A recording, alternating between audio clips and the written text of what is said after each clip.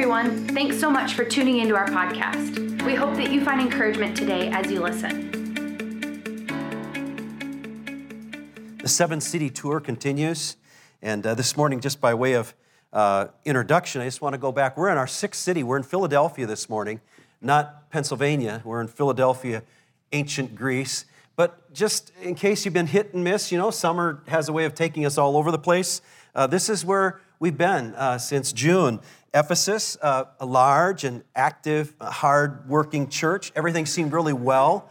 They were doing things really well, teaching, training, fighting off bad doctrines and those who are trying to take down the church, but they'd lost their first love for God. In Smyrna, they faced all kinds of pressures and poverty and put-downs from the surrounding community there, but they faithfully endured, and they were promised a victor's crown. So I kind of like to say they were crushed, but ultimately crowned, okay? And then Pergamum was a city where literally, historically, it said that Satan had an altar there. So there was probably a little more intense darkness than in some of the other cities. Satan's seat was there, and the sad thing was the church had tolerated the presence instead of fighting it, and so the Lord had a strong word because there was compromise in their midst. In Thyatira, that's where corruption had crept in because of a self-proclaimed prophetess who the Lord would call a Jezebel spirit, or like a Jezebel, and had taught them to deny what the truth was. And so there was correction there. And then last week we looked at Sardis, and it really looked good on the outside. In fact, their reputation supposedly was good, but on the inside they were dying. And the Lord gave some loving instruction and direction to them. And that brings us again this week to the city of Philadelphia. You can see that if you leave and take a boat from Patmos, where these letters are coming from, to Ephesus, and they just kind of go clockwise: Smyrna, Pergamum, Thyatira, Sardis, and now here we are, just about, probably about 28 miles southeast of Sardis, okay? And it was the youngest of the seven cities. Many of these cities were very ancient, but this one had a birth date that is estimated around 189 BC, about 189, 190 years before Jesus entered history via Bethlehem, okay? There's this Pergamum king by the name of, see if I have his name right, it was Eumenes, I think is what it was, and he established this city. And he gave it its name in honor of his brother, who he just really loved. And that's where we come up with Philadelphia, which literally means brotherly love. Okay, so when you go to Philadelphia, PA, that's what it means. It's a city of brotherly love. And there's a volcanic ridge along one side of the city. And then on the other side was this beautiful, very lush plain. In fact, they had some of the best grapes in the world grown there. Hence, they had a temple to the god Dionysus, who is like the god of grapes and harvest and fertility.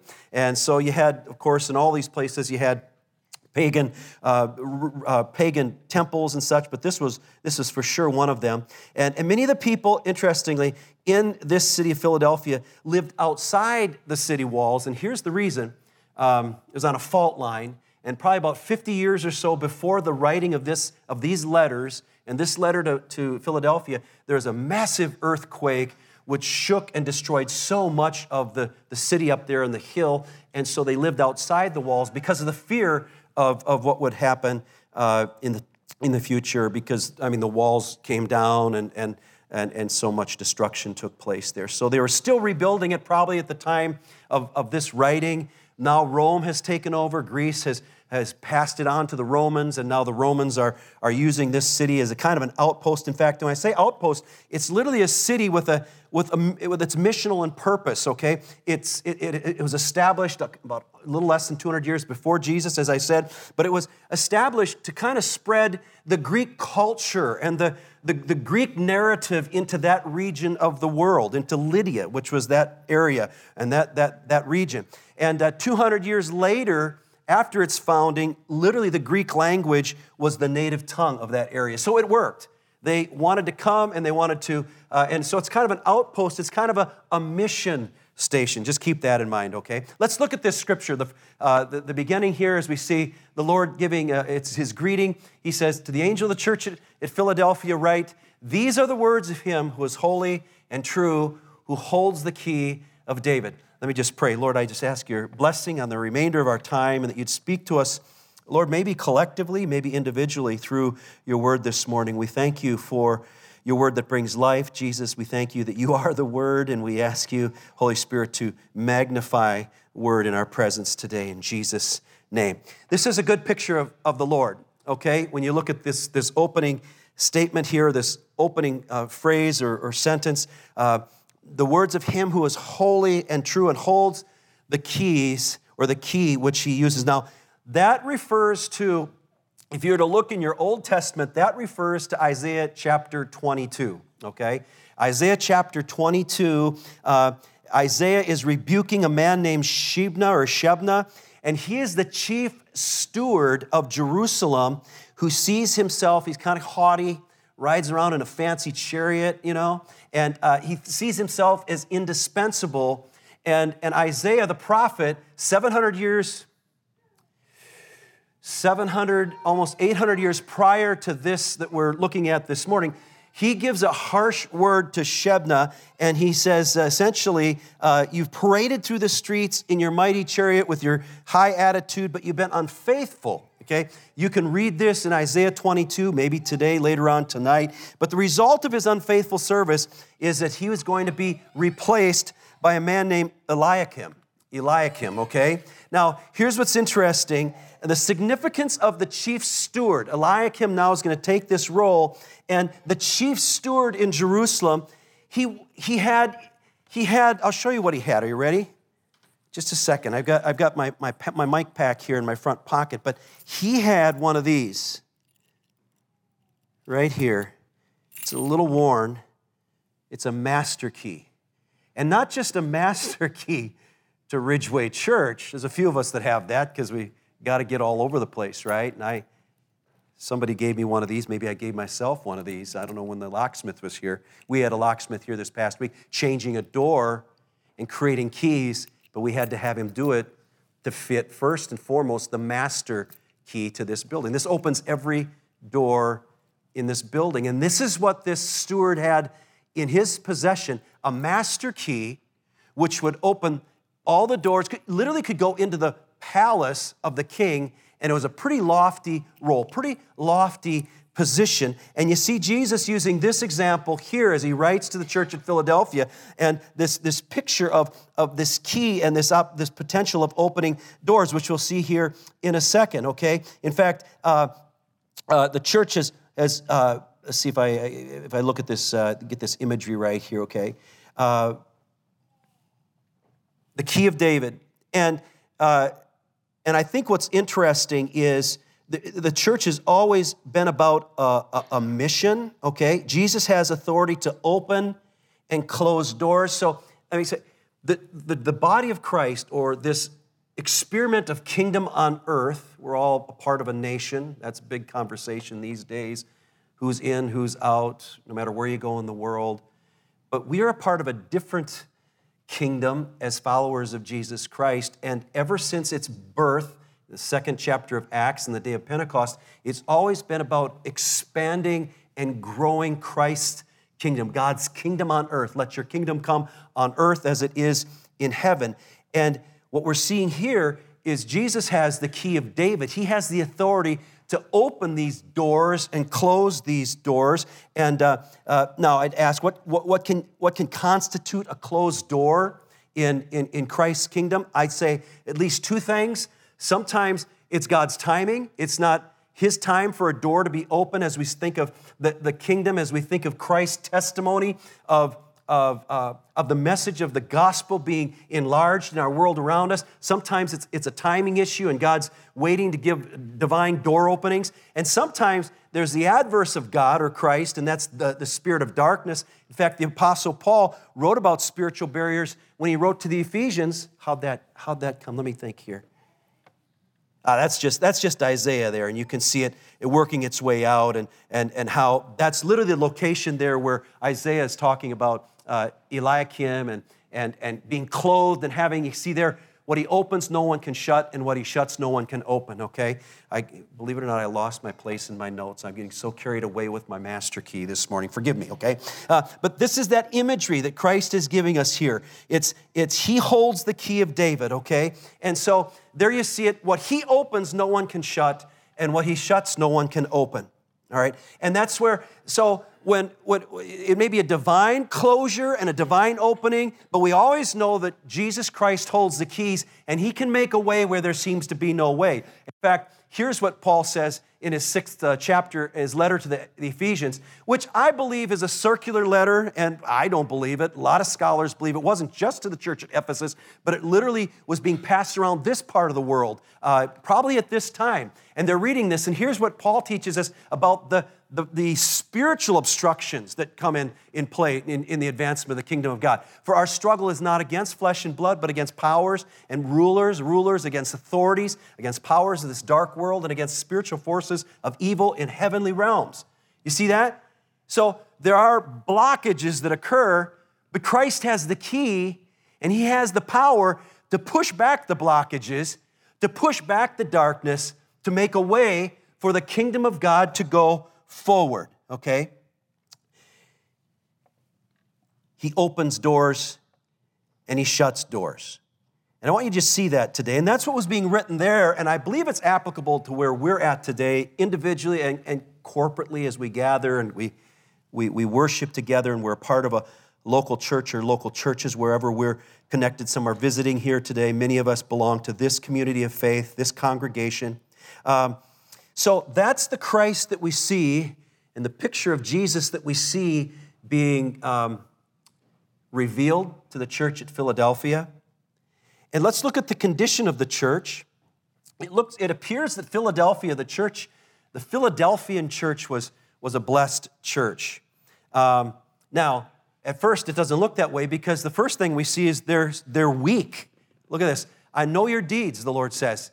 I have placed before you an open door. Okay, that's a blessing.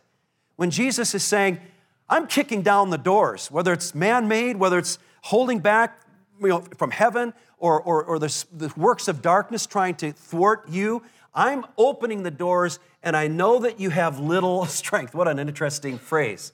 Little strength. Little weakness and meekness in the kingdom of God is strength, okay? I want you to hear that. You know that, many of you. Some of you don't. The kingdom of God is upside down. You know, in the kingdom of our world, in the popular culture today, strength is being really buff, it's being really wealthy, it's having a position of power. And in Christ's kingdom, in this kingdom that we're a part of, if you've committed or submitted or surrendered your life to Jesus Christ, it's upside down. And it's the weakness that brings forth strength and blessing, and it brings forth honor and God's recognition and the Lord's opening of doors. And that's the condition of the church. Small. It was probably small in its wealth. It was probably and most likely small in its number. I read one scholar on this, and he said, it's possible that the Jewish synagogue and the Jewish community, I should say, and the population there at Philadelphia was in the thousands. It could have been a very large, they had a synagogue, they had buildings and such, and the church probably would have started meeting in the synagogues, and as we'll see, they were probably kicked out, and the Jewish leaders, the synagogue, were probably oppressing them and opposing them, and we'll see that come forth here in this next verse or two. But the thing is they're probably small in number. Some have estimated maybe 2, 3, 4 dozen, 30, 40, 50 Christians maybe is who this letter is being written to. We don't know for sure, but we know it wasn't the strength of Ephesus, which seemed to be a much larger community of believers. Again, we don't have the numbers or the roll call for these churches, but it's likely that this is a small community of believers. But in their weakness, they relied on God. And they knew whose work it was, and they didn't try to usurp that. And I like it. Weakness. Have you ever been to that place in your walk where you've tried it your way, you've kind of banged your head against the wall? What's the lyric from Rascal Flatts' tune? You cracked a brick when you hit the wall.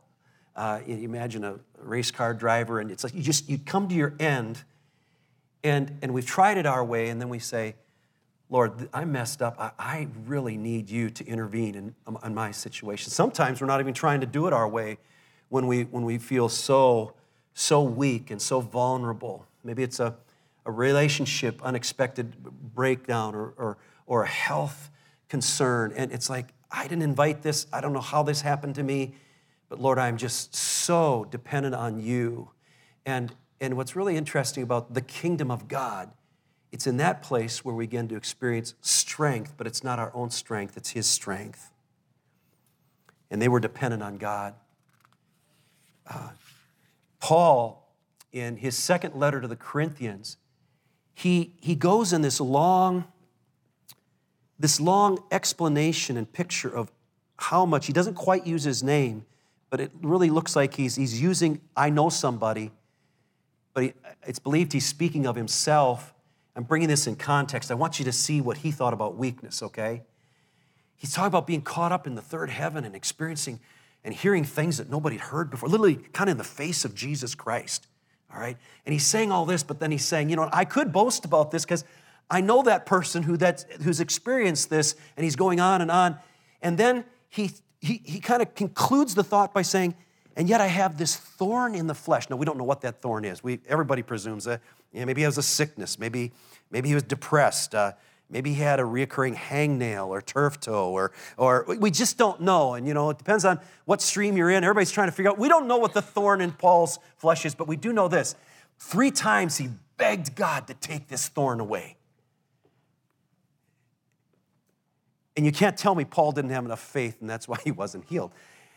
For some reason, this thorn wouldn't go. This was a man of great faith, and he is a man being used mightily by God. But look at what he says after. He says, I cried out to God to get rid of this thorn. And he goes, but he said to me, my grace is sufficient for you. For my power is made perfect in weakness. Therefore, I will boast all the more gladly, Paul says, about my weakness, so that Christ's power may rest on me.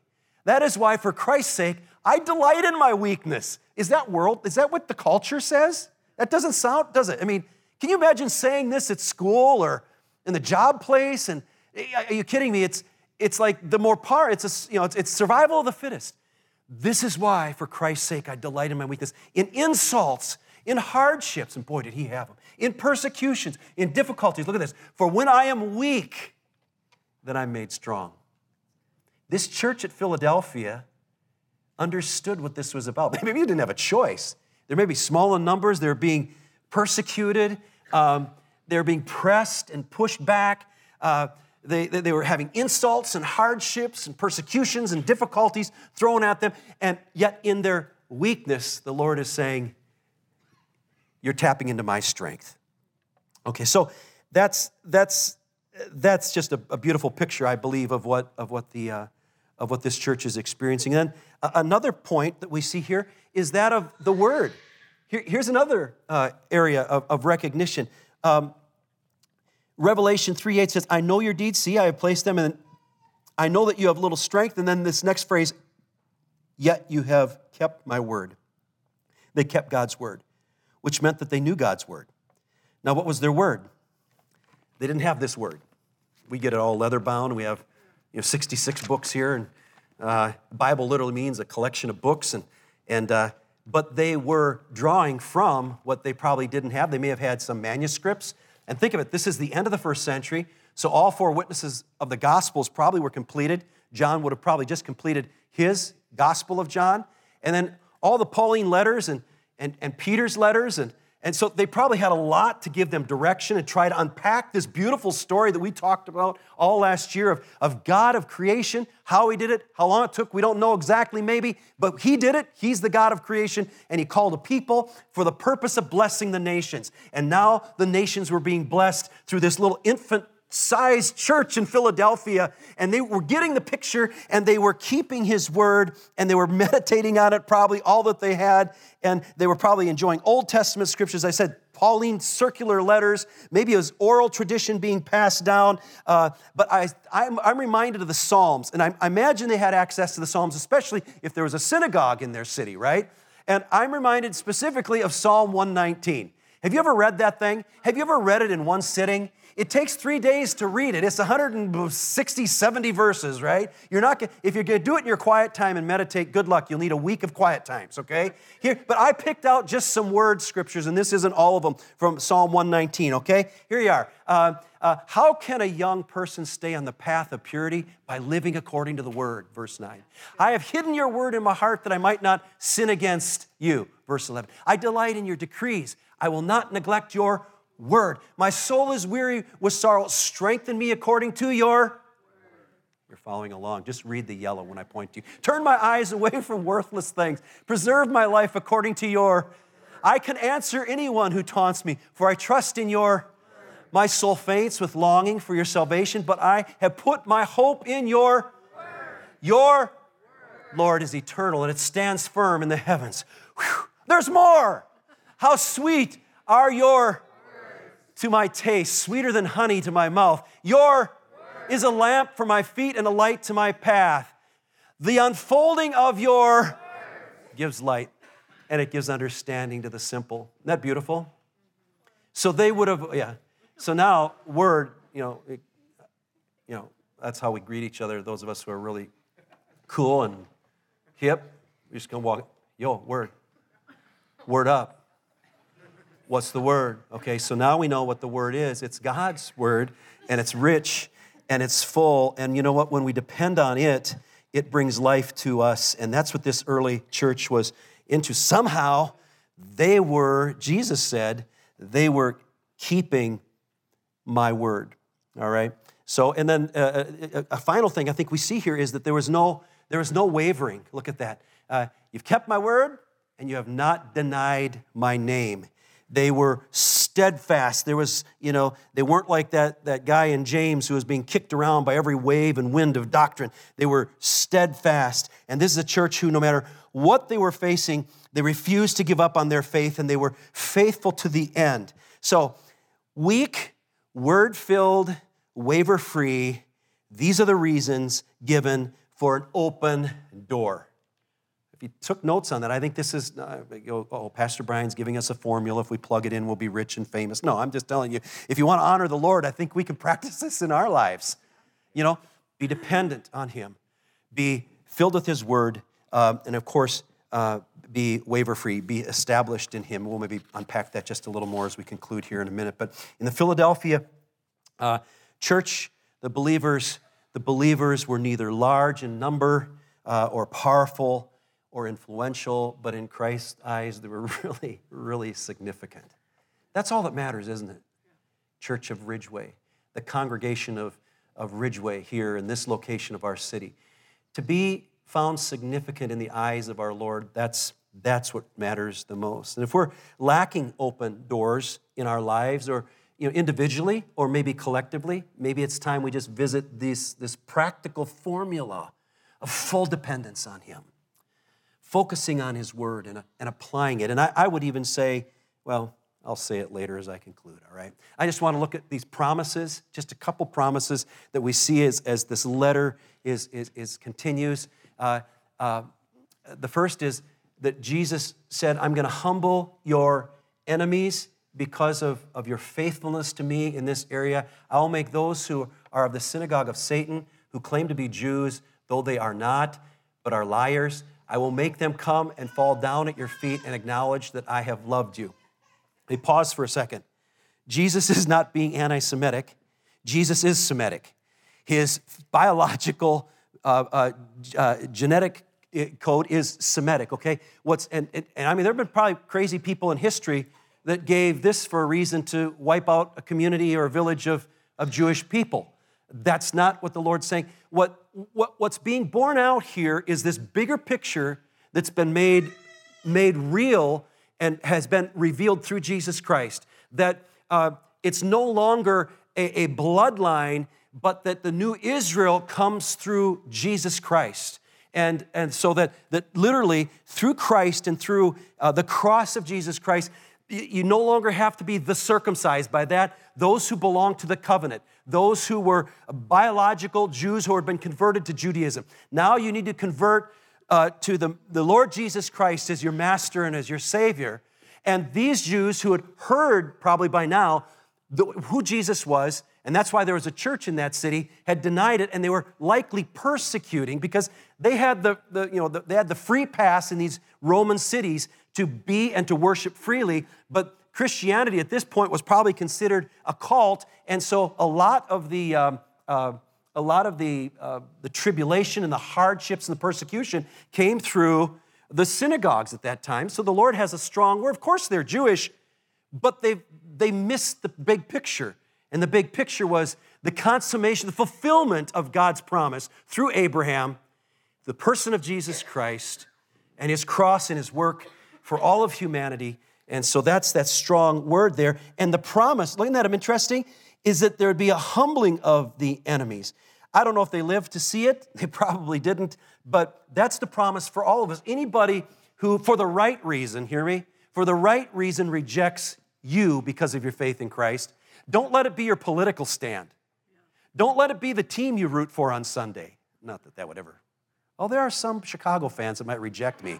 No. Vikings fans. Chicago fans are wonderful, right, Kathy? All right. So, but it might be something the way, just make sure if there's persecution in your life, it's for a genuine reflection of Jesus Christ that you're offering up. All right? That's just think about that.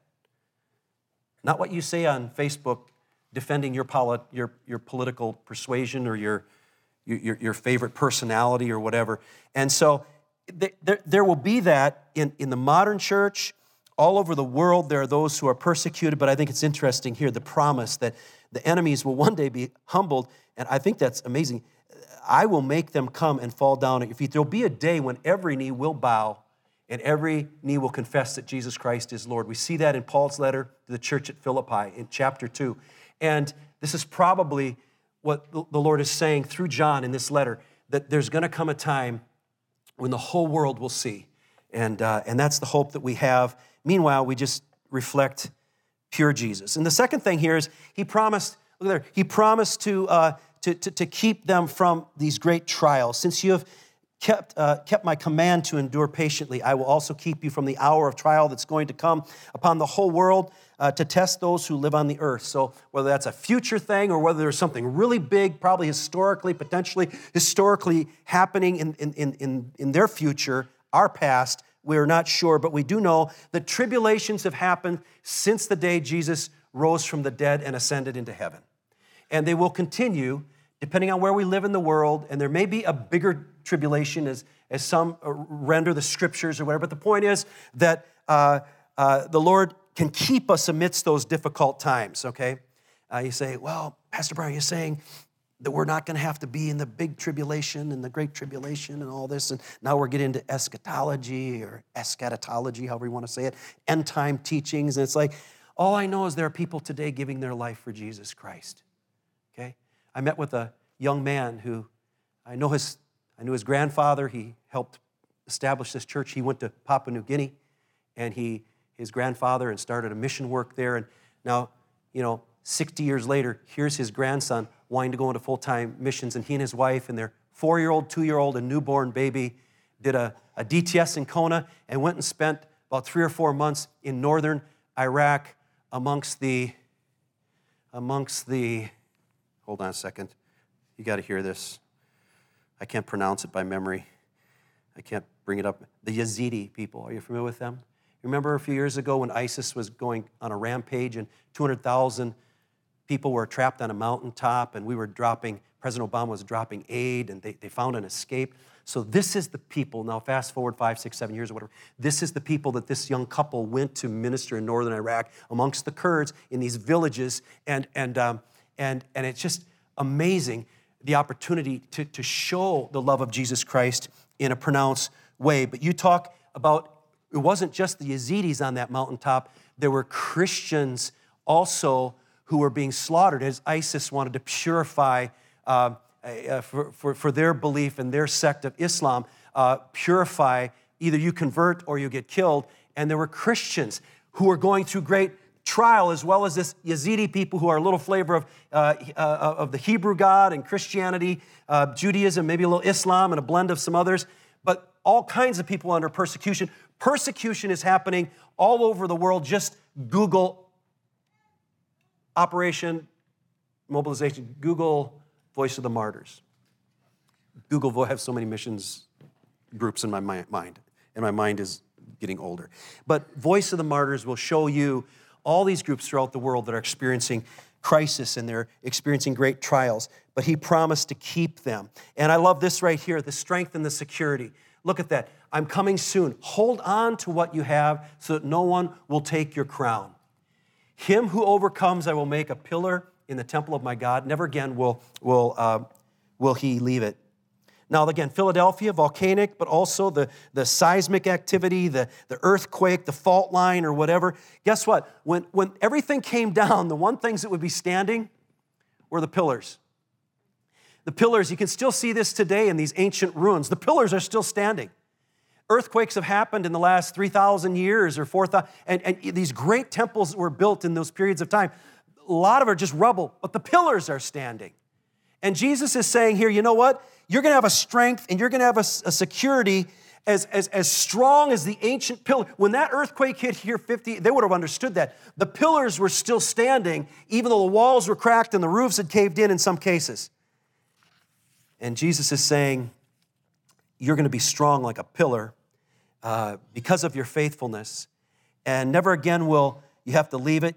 Literally, the Philadelphians had fled the city and were encamped away from the city because of their fear of earthquakes and tremors. Much of the population was outside that city. And Jesus is saying, if you labor for me, you'll reach a place where you will not have to ever leave again. It's just speaking of stability. It's speaking of safety.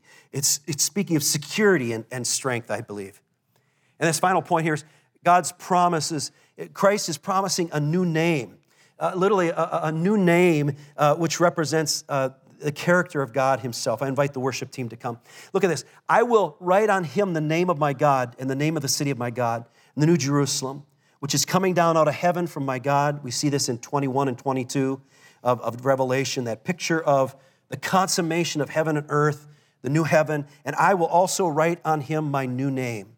The name of God shows that we will be like him. We're in the image of God. We'll be godly. The name of the city of God, a new name. Names in the Bible always symbolize something, and Jesus is saying, I'm going to write my name on you to this church. And I believe he will do it to all of us who faithfully hold on, overcoming. I heard someone say once, it's not how many times you fall down, it's how many times you get up and at the finish line that you cross the finish line. That's the goal as followers of Jesus Christ for all of us, whether we have 70 years to live or 30 years to live or 10 years to live, we're going to finish and we're going to overcome to the end, glorifying Christ, reflecting Jesus wherever he places us in our world. A new name.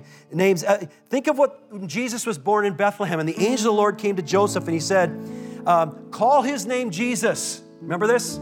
It's not even Christmas. Here it comes. Because he will save his people from their sins.